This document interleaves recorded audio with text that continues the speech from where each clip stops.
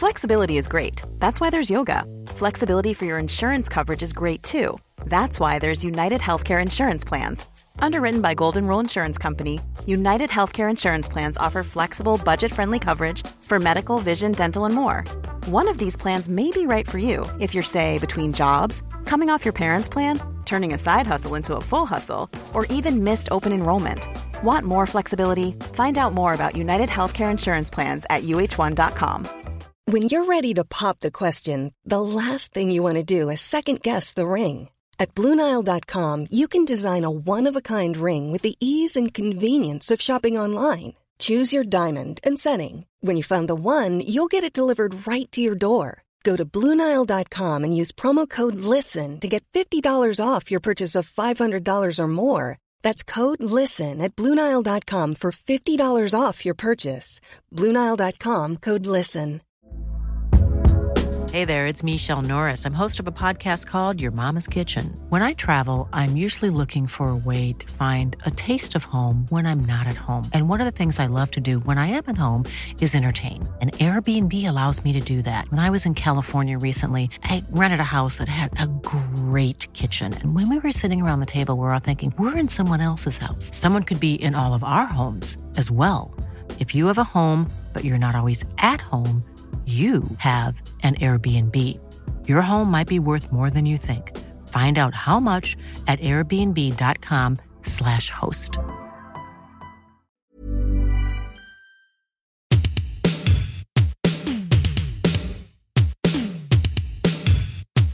What's going down?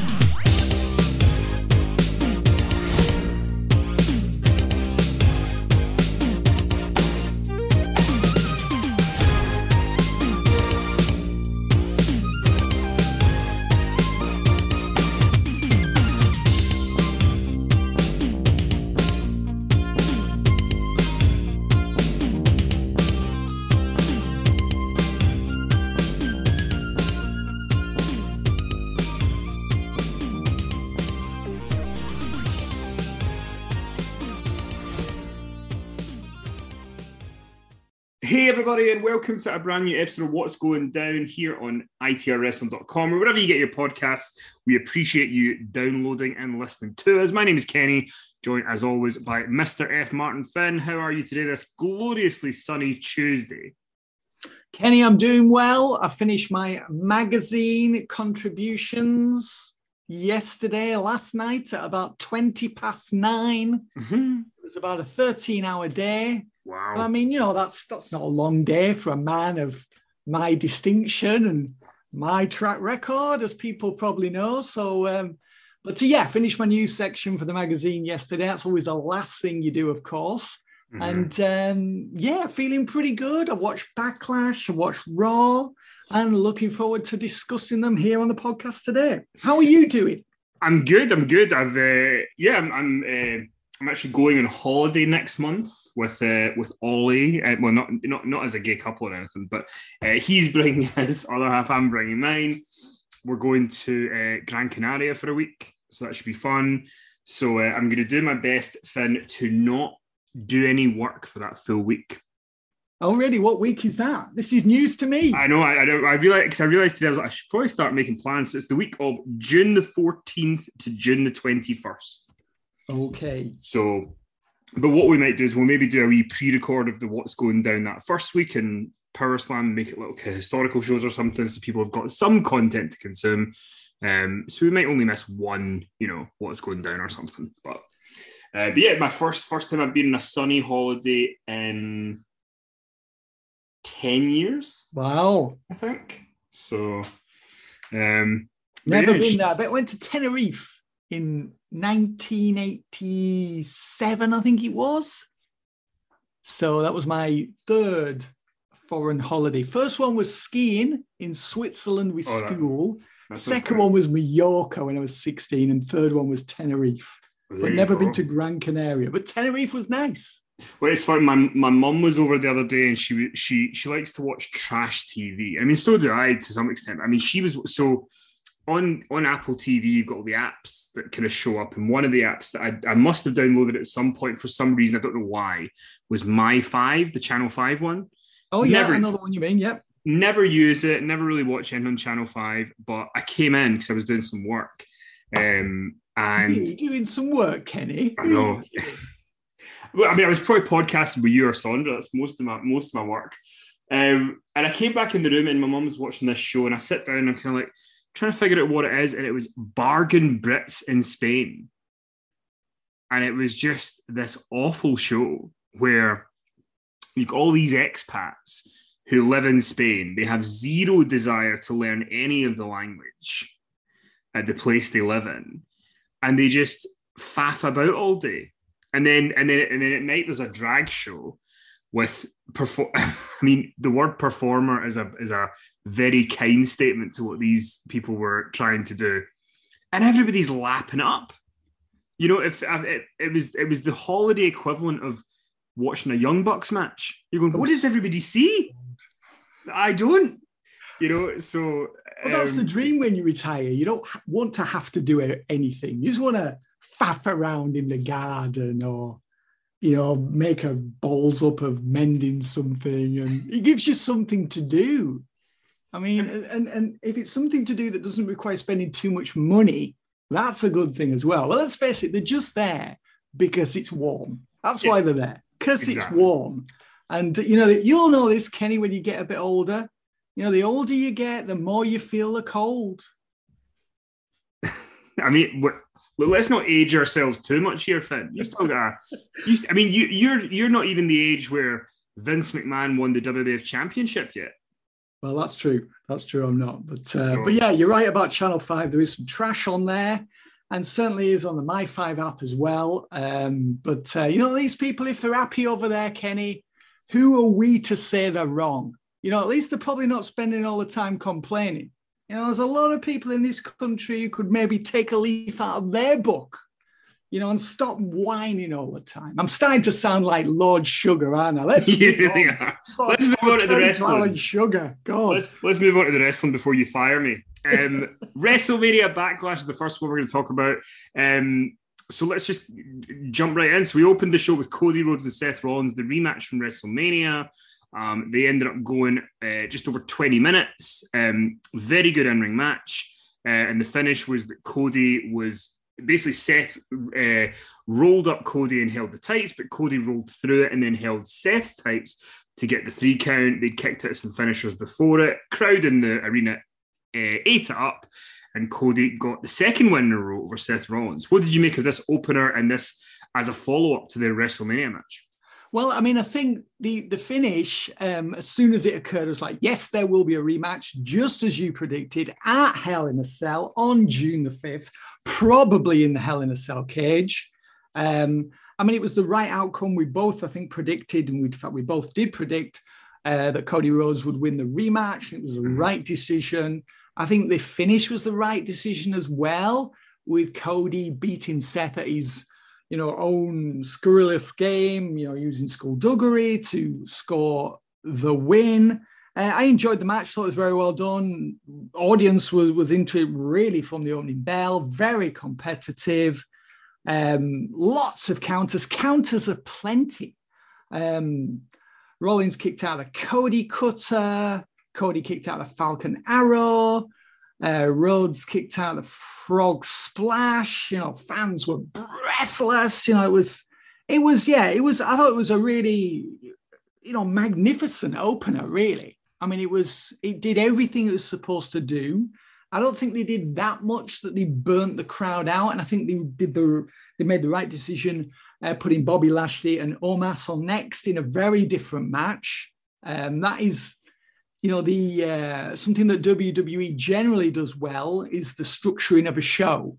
So that if they're opening the show with a high energy, action-packed, lengthy match, the next match will be very different from the match that preceded it, which is the way that a show should be structured, so you don't burn out your audience. But yeah, everything about it, I think, was pretty much perfectly done. I thought it was A1. I thought the all technical specifications were first class. I mean, you couldn't have really asked much more, I don't think, from Cody Rhodes and Seth Rollins. I think that was, we've obviously seen better matches, but for the position on the card, what it was supposed to achieve, and it being the second of 3 matches in what will presumably be a 3 premium live event program, I don't think you could have asked for any more. I thought it was very well done.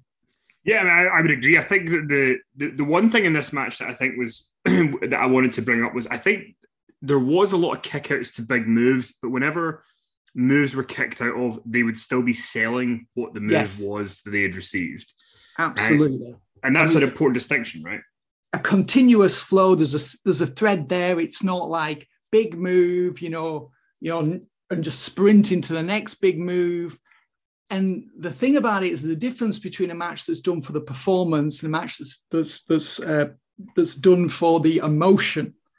And I think that's the difference between matches that really stay with you and matches that you forget very quickly. And this was a match that, did have a lot of big moves, a lot of kickouts, possibly maybe 1 or 2 too many. But I think the selling and, just the emotion in there and the impression that both men were just worn down, fatigued, and were just fighting for the victory, that was very strong. That was impressed upon us throughout the match. And that, to me, is the difference between a match that's really done for a performance, for a cheap pop, and a match that's really done to create an emotional or leave an emotional impact upon its audience. And, as part of a longer story, which this obviously was. But yeah, very well done. And I've got to say, Kenny, I had a lot of questions about Cody Rhodes before he returned to WWE. And, he's served me up another big plate of humble pie, which, I'm just making my way through at the moment. And it's not tasting great. I agree, because I remember, one of the last conversations we had before he debuted at WrestleMania, so it must have been right before it. And you talked about, what he just did in AEW, being part of creating that company and doing that whole revolution might be the biggest thing he ever does. So, he's kind of taken that risk that now he comes in, what's this next chapter going to be like? And I think what he's managed to do really well is he's playing the Cody character, but he's endearing himself to people in a lot of ways. Like, even in the WWE.com digital exclusive interview that he did after this match, he referenced Botchamania in the clip because they were in the Dunkin' Donuts Center, and I do not know this because I don't remember the Botchamania episode, but apparently there was a famous, terrible match that Cody was in, a 6-man tag on SmackDown from 2011 in the Dunk or something like that, and that was kind of one of the references, and he mentioned that in the interview. And it's stuff like that where he sort of brings people in a little bit more than a lot of other wrestlers are allowed to bring in. And I think that people like that. People like that he kind of is able to break the fourth wall a little bit. So he's doing well, and hopefully they keep up with it. He really comes across as very humble. I mean, he comes across as the everyman. He comes across as the guy who's done good, that he's relatable, isn't he? He comes across as somebody who's not a big star with a huge ego. And I think that was a problem he had in AEW, particularly with that big entourage and all the bells and whistles in the entrance. Mm-hmm. And I just don't think the audience felt that he was really connecting with them anymore. It was as if he was presented in a way as that he was above them. And it's the reverse here in WWE. And it's been an amazing turnaround for him. The difference between what he did and how he was received in AEW and what he's doing and he's now received in WWE. And, I think, equally it's WWE and their presentation of him that has helped. But I think Cody has just found a way, as you said, to endear himself to people. And he just comes across as somebody that if you ran into him, in the street and spoke to him, he'd have time for you. He'd want to speak to you, be interested in what you had to say. It doesn't matter whether he would be, but we believe he would be. And that's the message that I think he's communicating and doing so very successfully. And he's totally reinvented himself. So good for him and, good for WWE as well. Then we had Bobby Lashley taking on Omos in the rematch from WrestleMania, and this time Omos was able to defeat Bobby Lashley with the help from an MVP cane shot. Omos's selling in this was dire, but almost to a point of comedy. Yeah, I detected that there was quite a few Khali-esque moments. There was. I mean, to call this good would be a lie, but I think that Bobby Lashley pretty much did all that he could here to try and make it as bearable an experience for us as possible. Yeah, I would agree. I mean, it always amuses me the way they film Omos on the way to the ring. It's like that classic, they used to do it for Sid when he was in the skyscrapers in WCW. They've got a camera and making him look even bigger than he is. And there was a lot of hesitancy here from Omos, poor selling. He just felt like he didn't really know what he was doing. I mean, he was all right when he was on offense, but when it was time for Lashley to make his comebacks, Omos was sort of not really in position for certain things, didn't seem to really know how to take certain blows or moves. I mean, the audience, their enthusiasm for Lashley did dim at times, but Lashley did manage to pump the audience back up again for his comebacks. And they were behind Lashley at various points in the match. Even if artistically the match was a bit of a flop. I think the finish was as it should have been. Omos kneed Lashley as Lashley went for the spear. Then MVP drilled Lashley with a cane. And then Omos scored the pin shortly afterwards. I've written here in my notes, Kenny, I fear this will lead to a rematch. And that was confirmed on Raw, that there will be a rematch next week on Raw in a steel cage. And I'm hoping that draws a line under this program. Yeah, I mean, at least it's not going to be dragging on till Hell in a Cell. One would imagine. I hope not. And I'm not sure. I mean, Omos has got himself in shape. If you look at his muscle definition, he's really been working hard. I think he's taking it seriously in certain respects, but I'm not sure if he's really getting it in terms of being a singles player. He's someone I think who could probably do all right in a tag team. But as far as singles matches go, I'm not sure if he's ever going to be able to really, function to the required standard as a solo artist. Maybe he will. Maybe, that light bulb will go off at some point. But at this moment in time, it's very much smoke and mirrors. He's being carried by everyone around him. Yeah, I would agree. Hopefully, I mean, do you think Omos is going to win the feud, or do you think Lashley wins the feud? No, it's got to be Lashley. Lashley will win in the cage match next week. I'm convinced of that. I think they know that, that they've got someone who sort of looks like a star. And maybe if he'd come along like 25, 30 years ago, then they could have done so much more with him than they will be able to in 2022. I mean, maybe he'll do so. I mean, I don't know. I mean, I'm not quite sure what's going to happen, but I don't think he should be booked in singles matches. I think they should find a partner for him. I mean, not Cedric Alexander, please. No one's going to be able to take that seriously, but they should find a partner for him. And I think in a tag team, I think he can provide value for money, and he also can learn. And if he's gonna get it, if he's gonna make it as a singles player long term, that can be facilitated by another tag team run with someone who's more experienced and better at it than he is right now. Well, then we continue with the rematches here with Edge versus AJ Styles. They did have a shorter match this time, which is good because there was less of it. Yeah. I mean, I don't know if maybe these kind of matches aren't for me. I just feel like there was something missing from this again. And to me, my interest was only really peaked when Damian Priest and Finn Balor got involved near the end. I just couldn't get into this match, but I'm wondering if I'm on a hill on my own there, Sam. Well, I mean, I'm trying to work this one out. And I mean, Edge was always better as a heel in the late, between 2006, 2009, his glory years. Yeah, that was his peak as a character. Yeah, he was better as a heel than he was as a face. But I mean, I don't know whether people want to boo him. I mean, he's trying really hard. to provoke that heel heat, that anger, that rage from audiences. You know, and he's having to resort to cheap heat boulevard. I mean, he's having to use all the cheap heat to elicit those jeers from the audience. I mean, he's having to take the low road, let's be honest, to get people to boo him. But maybe it's just that simple. Because, I mean, prior to this feud, AJ Styles was really over. I mean, he didn't even really do a proper babyface turn, but people just wanted to cheer him because they respect him because he's a veteran. They know, you know, how good he is. When he was a heel with Omos, he was sending himself up and people were entertained by him.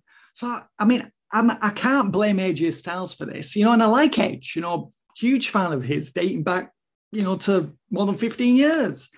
But I mean, maybe this heel character is the problem here. Maybe this is the roadblock. Maybe this is the reason why this just isn't working. But I mean, it wasn't a bad match. I mean, I think it was better than the WrestleMania match. But you're right. They made the correct decision booking it in the middle of the card. I'm glad they didn't think of putting this one on last, you know, or anything like that. And I mean, if you remember when Edge came back a few years ago, people were talking about him as a main eventer. I mean, Seth Rollins and Edge, their feud, that could have main evented, couldn't it?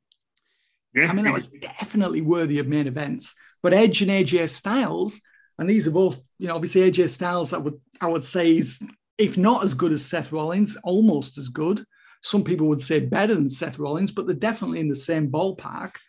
This just feels like a mid-level feud that's just not really firing on all cylinders. But yeah, maybe it's just as simple as people do not want to boo Edge, no matter how hard he tries. And I'm with you, until Damian Priest came out in the aisle, it was pointed out that he wasn't allowed at ringside, but he didn't reach the ringside area. He was still in the aisle, and he was in the aisle, and Finn Balor ran out, and he attacked Damian Priest. The referee was distracted, and then a masked figure knocked AJ Styles off the top rope, and then Edge applied like a crossface and like a choke, and he won by ref stoppage. Obviously, AJ Styles wasn't going to tap out. Top guys don't tap out. We know that. Mm-hmm. And our top performers don't tap out. So Edge won the match. And then afterwards, Byron Saxton on commentary of the masked figure, when this person entered the ring and, you know, bended the knee to Edge, Saxton said, "Who is he?" when it was obviously female. And it was Rhea Ripley. So I think that was probably the best thing about this match. Rhea Ripley joining forces with Edge and Damian Priest. I mean, it's funny because when I watched Backlash earlier that day, I'd been watching Retro SmackDown for Sondra and I talking about it on Patreon. It was the May 9th, 2002 edition of SmackDown. And on that episode, Edge goes into Hollywood Hogan's dressing room and puts on the feather boas and the bandana and imitates Hogan in the mirror. And then he teams with him in the main event, and Edge is giddy that he's with Hogan. And it was funny to be watching that. And then later that night, watching Rhea Ripley being giddy because she gets to team with Edge. So he's like on the opposite end of what used to be what he was on 20 years ago. So it was a kind of cool visual to see.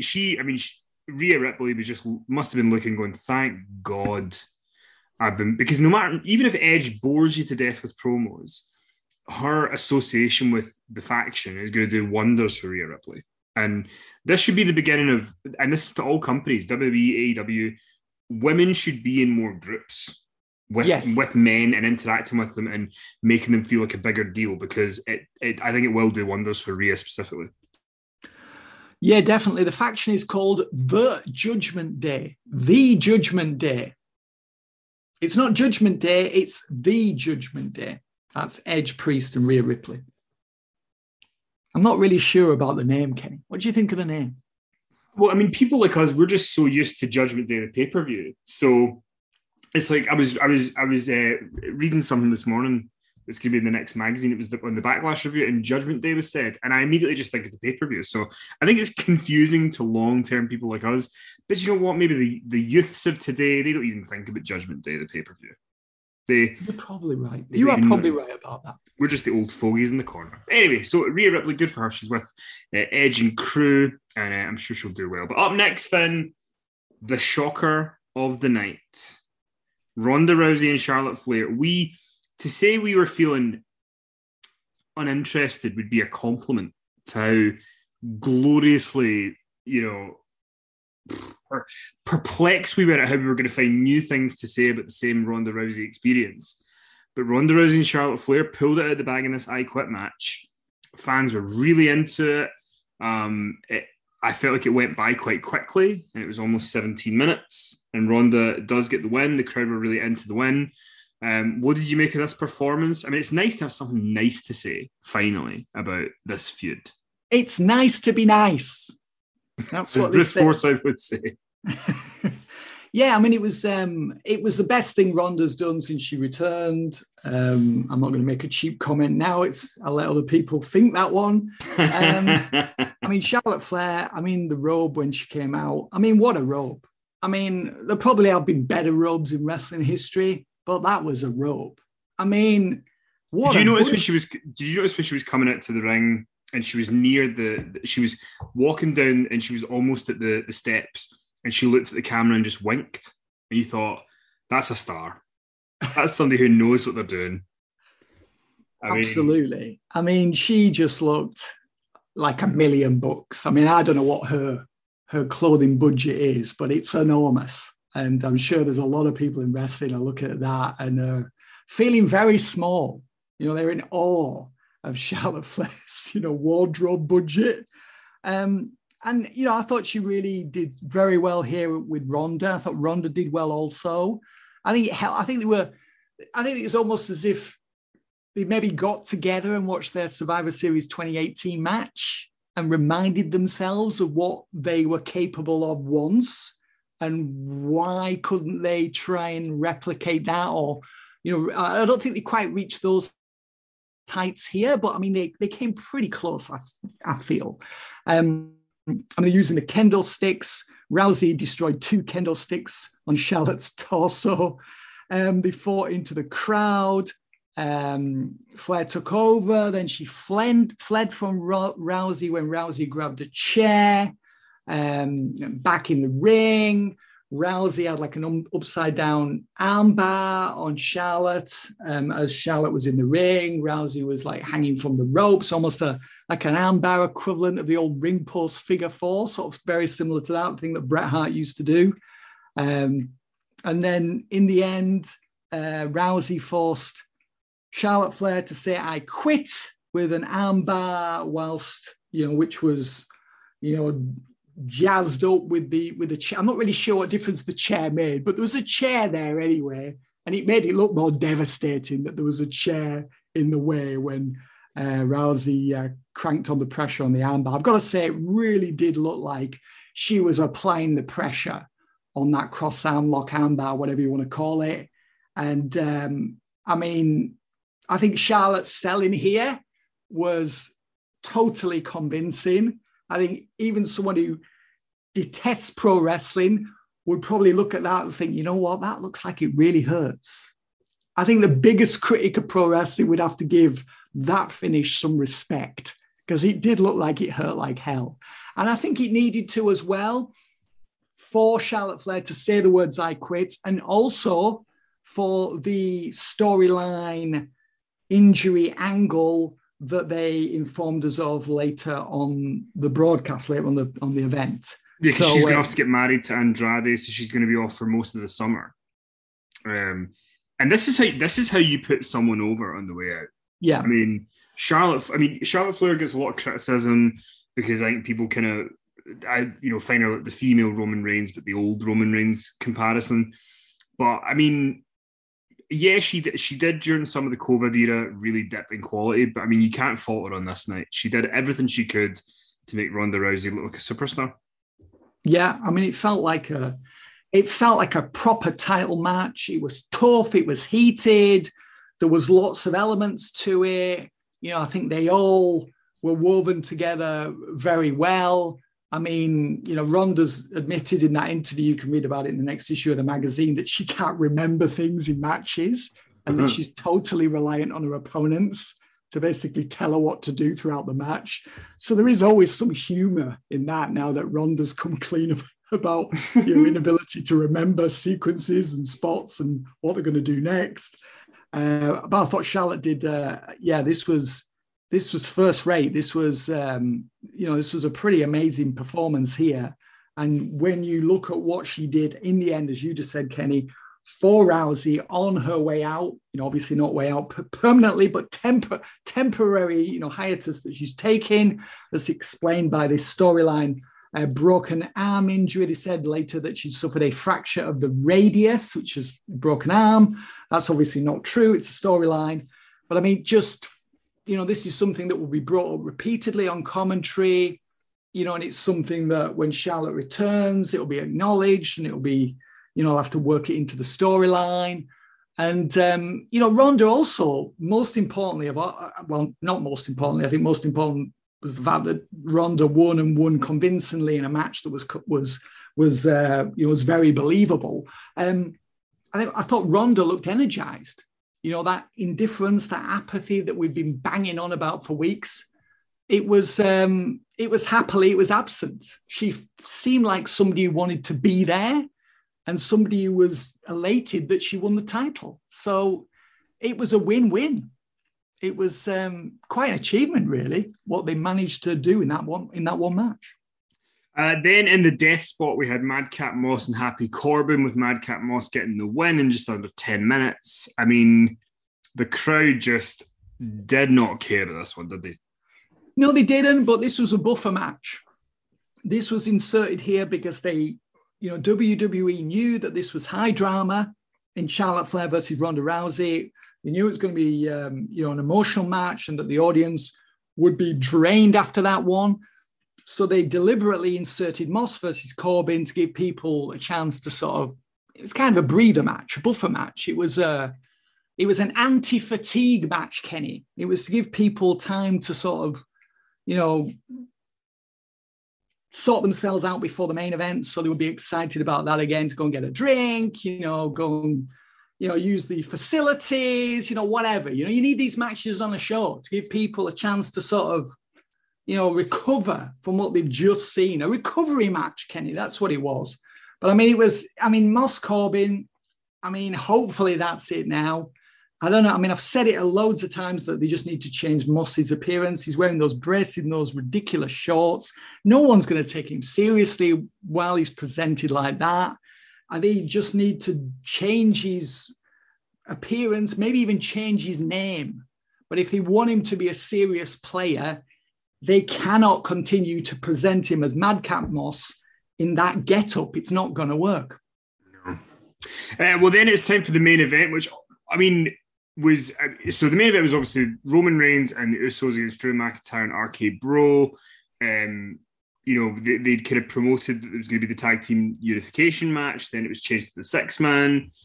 And then, a lot of people were kind of saying maybe this is a match where Drew's going to pin Roman as some sort of, he can do it to build up for one of the later matches. But it ended up just being a kind of great house show main event in some ways, in terms of there's not really a lot of storyline stuff in it. The Bloodline get the big win with Reigns pinning Riddle in the end. What did you make of this as the main event? And is there anything that you can glean from this that could be what they're going to set up next? Yes, I think actually, I know what you mean. I think we both suggested last week that maybe Drew would score the pin to set up a match with Roman Reigns. Mm-hmm. And in hindsight, I'm glad he didn't, because I want to see that match in Cardiff and not before. And if Drew had pinned Reigns here, then that would have necessitated a Drew McIntyre versus Roman Reigns match at Hell in a Cell or Money in the Bank. And as I've just said, I want that to take place in Cardiff. So it was the right decision not to have Drew score the pin on Roman. What I took from this is that we're going to have a Roman Reigns-Randy Orton match, possibly at SummerSlam. I think Orton right now is the hottest he's ever been. I think there'd actually be a lot of support for him winning both belts. I think that would tear the house down if he were to win Universal and WWE titles at SummerSlam or Money in the Bank. I think there's a lot of support for that. I think what's going to happen is we're going to have Reigns, Orton. I'm not sure if Orton is going to, dethrone Reigns? Probably not. But if it were to happen, I think people would be ecstatic.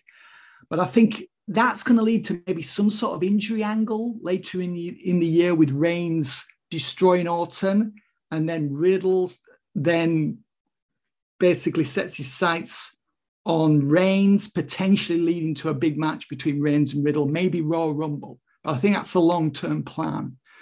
So it seemed to me like that was the reason why Riddle was the designated jobber, because at this moment in time, he was the one who was the most expendable of the three people on the babyface team. So he was the one who should have done the job, specifically for the reasons that I've just mentioned. I think it'd be Orton, Reigns in the summer, and then I think it would be Reigns, Drew in Cardiff. So I think they set all that up quite well here, quite subtly, but quite well. I really like the spot near the beginning of the match when Drew demanded that Roman Reigns tag in, and he eventually did, and then just circled Drew and then tagged out and said that he was the shot caller. And I just thought, Reigns got more heat for that than most wrestlers get for, beating someone up for 15 minutes. You know what I mean? It was just, it was just a masterful little old school spot that was just so well done with the expressions, and Drew sold it so well, the disappointment that he wasn't going to be able to lay his mitts on Roman. And then, of course, later on, they did go one-on-one. I mean, at one point, Drew nailed Reigns with a Claymore as Reigns, after Reigns had been showboating.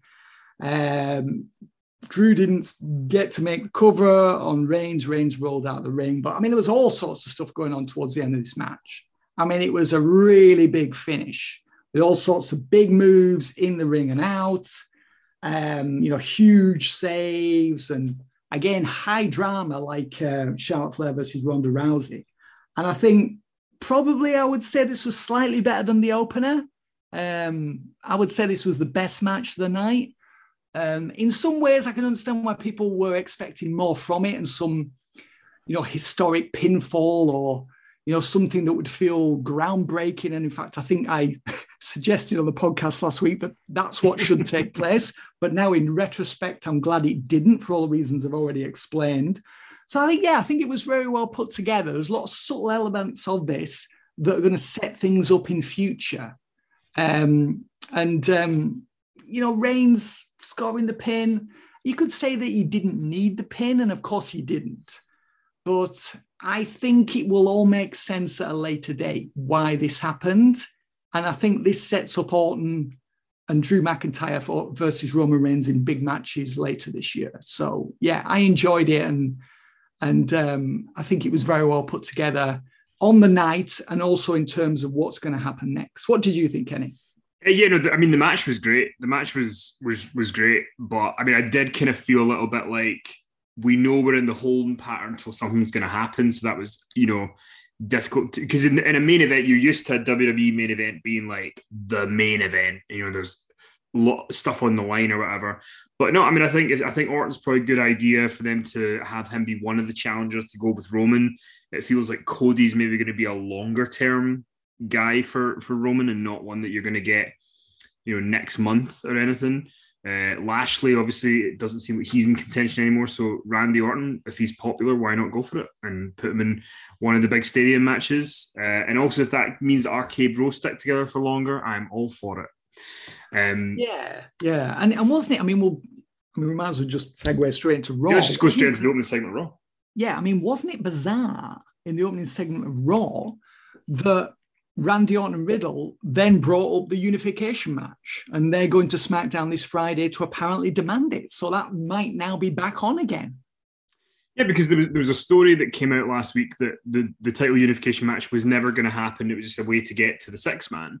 But now on Raw, they've kind of brought it up. So, I don't know if WWE did always have it in the plans.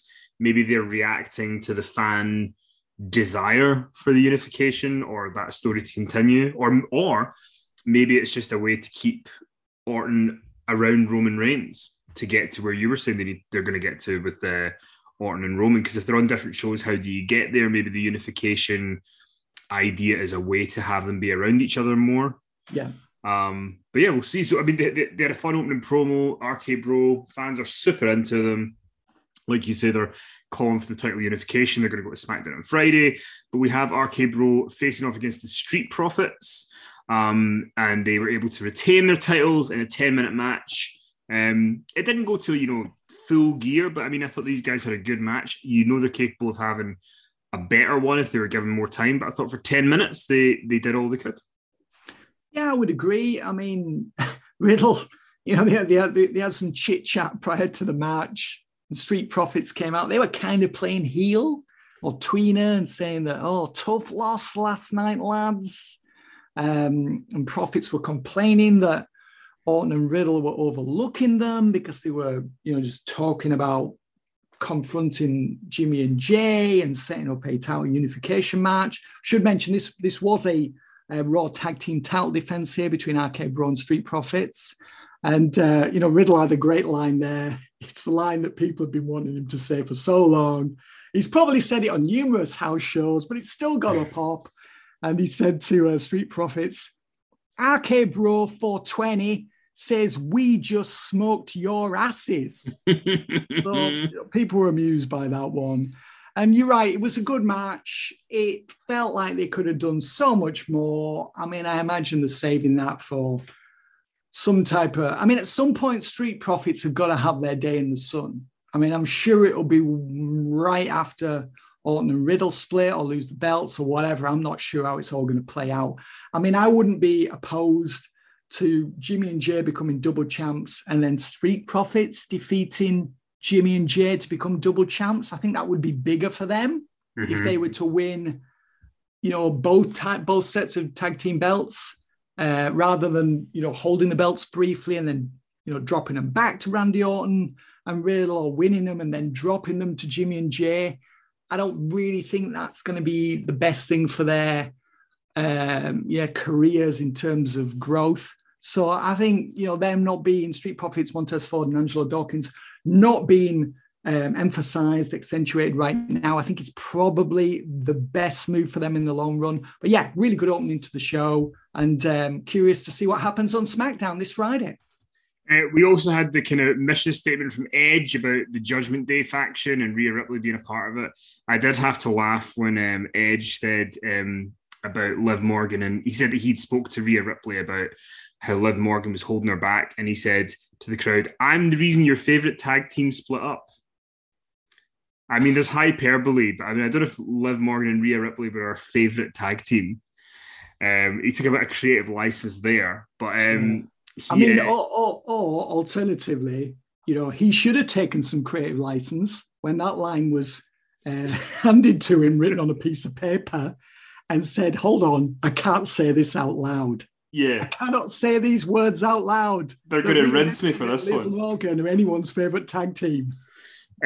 Which leads us to Rhea and Liv having a match, which only went about 5.5 minutes, and Rhea gets the decisive win. Then Ripley's kind of reapplies her submission.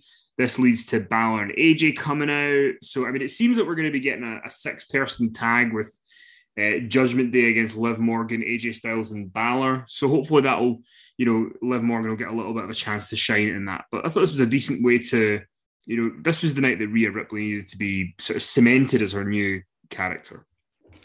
Yeah, she did. I mean, they were in a tough spot because there was quite a few DQ finishes on this show, and they probably felt like they couldn't do another one.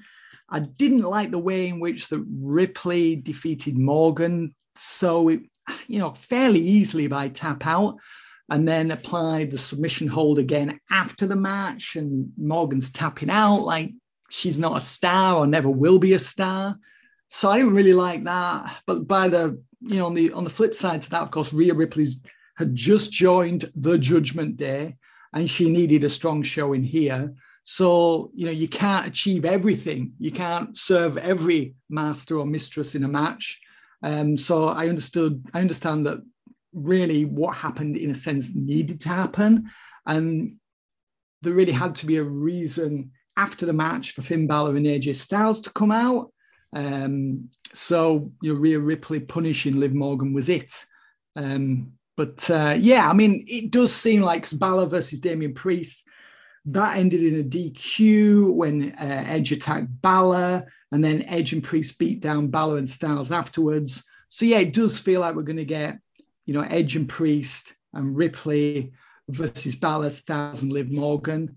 Do you think they'll wait until Hell in a Cell for that? I mean, maybe not. I mean, Edge doesn't normally wrestle on TV, does he?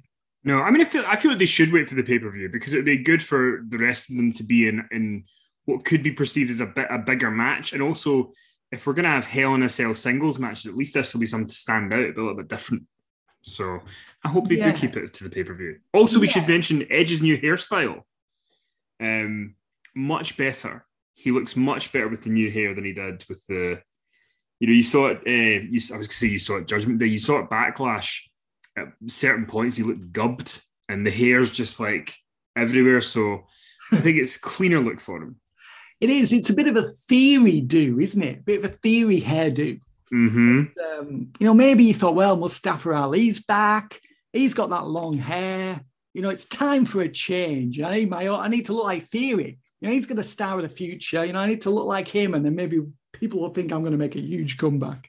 But no, I think he felt like the right move to change his hair and change his appearance. And I think they've said that there's potentially going to be more recruits to the Judgment Day. I mean, maybe Ciampa could join if they don't completely give up on Ciampa in the next couple of weeks. I think that would be a good move for Ciampa. I'm not sure who else will join, if anyone. But yeah, I don't really have much more to say about all this. There's lots happened here. And I think most of it, apart from Morgan losing, I think was constructive. So hopefully it will lead to this 6-person match at Hell in a Cell on June 5th. Sonya Deville, her career as an official came to an end on Raw last night. Adam Pearce has relieved her of her duties because obviously she was abusing her power. So instead, she's going to wrestle on the show, and her opponent was the returning Alexa Bliss, who got a welcome back chant from the crowd. She seems to have defiended herself. Is that the best way to put it? Although we should say that she was still carting around Lily the doll.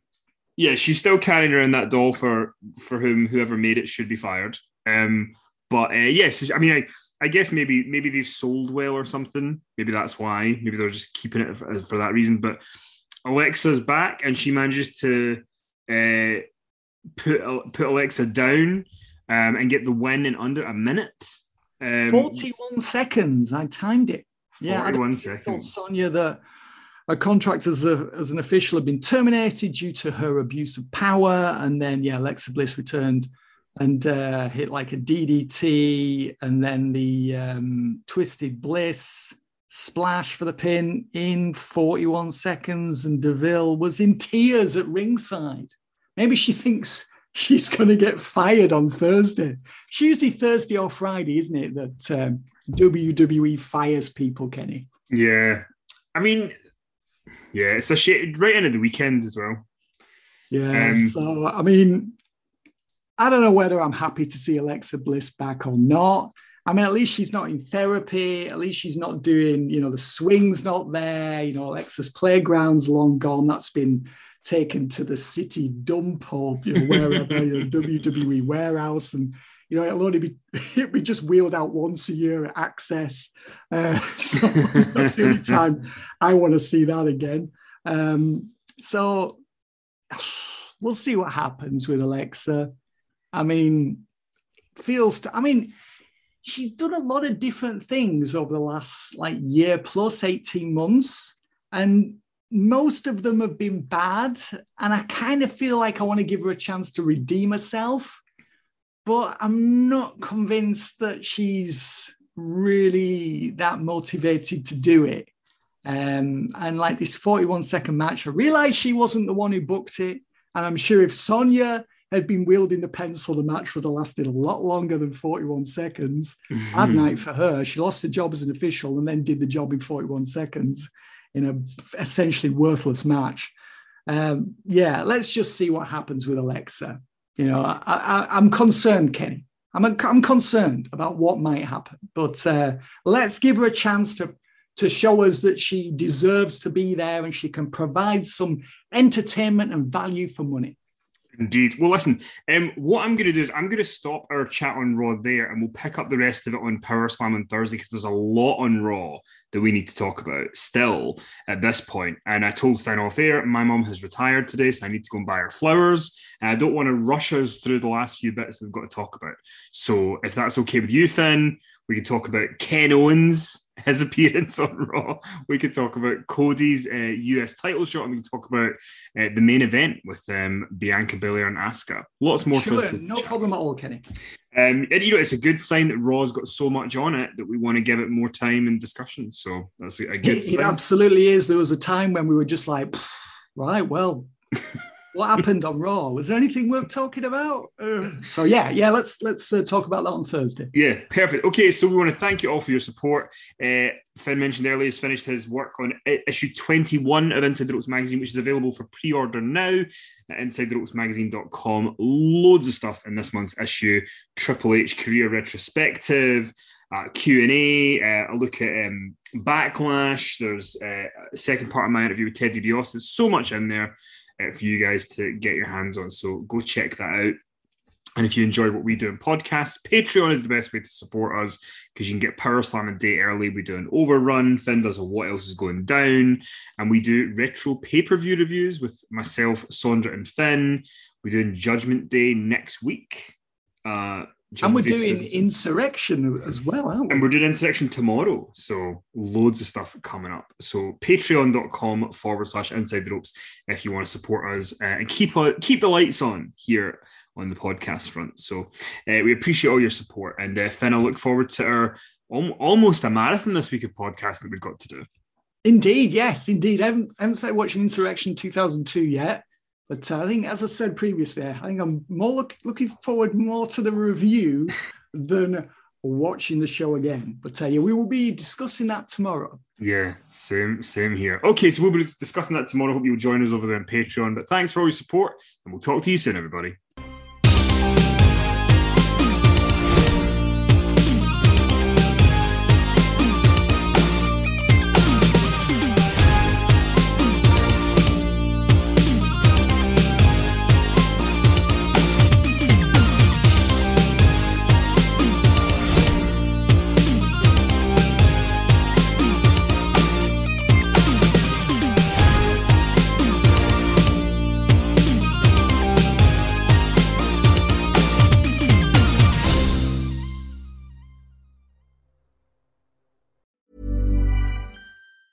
Mom deserves the best, and there's no better place to shop for Mother's Day than Whole Foods Market. They're your destination for unbeatable savings, from premium gifts to show-stopping flowers and irresistible desserts. Start by saving 33% with Prime on all body care and candles. Then get a 15-stem bunch of tulips for just $9.99 each with Prime. Round out Mom's menu with festive rosé, irresistible berry chantilly cake, and more special treats. Come celebrate Mother's Day at Whole Foods Market.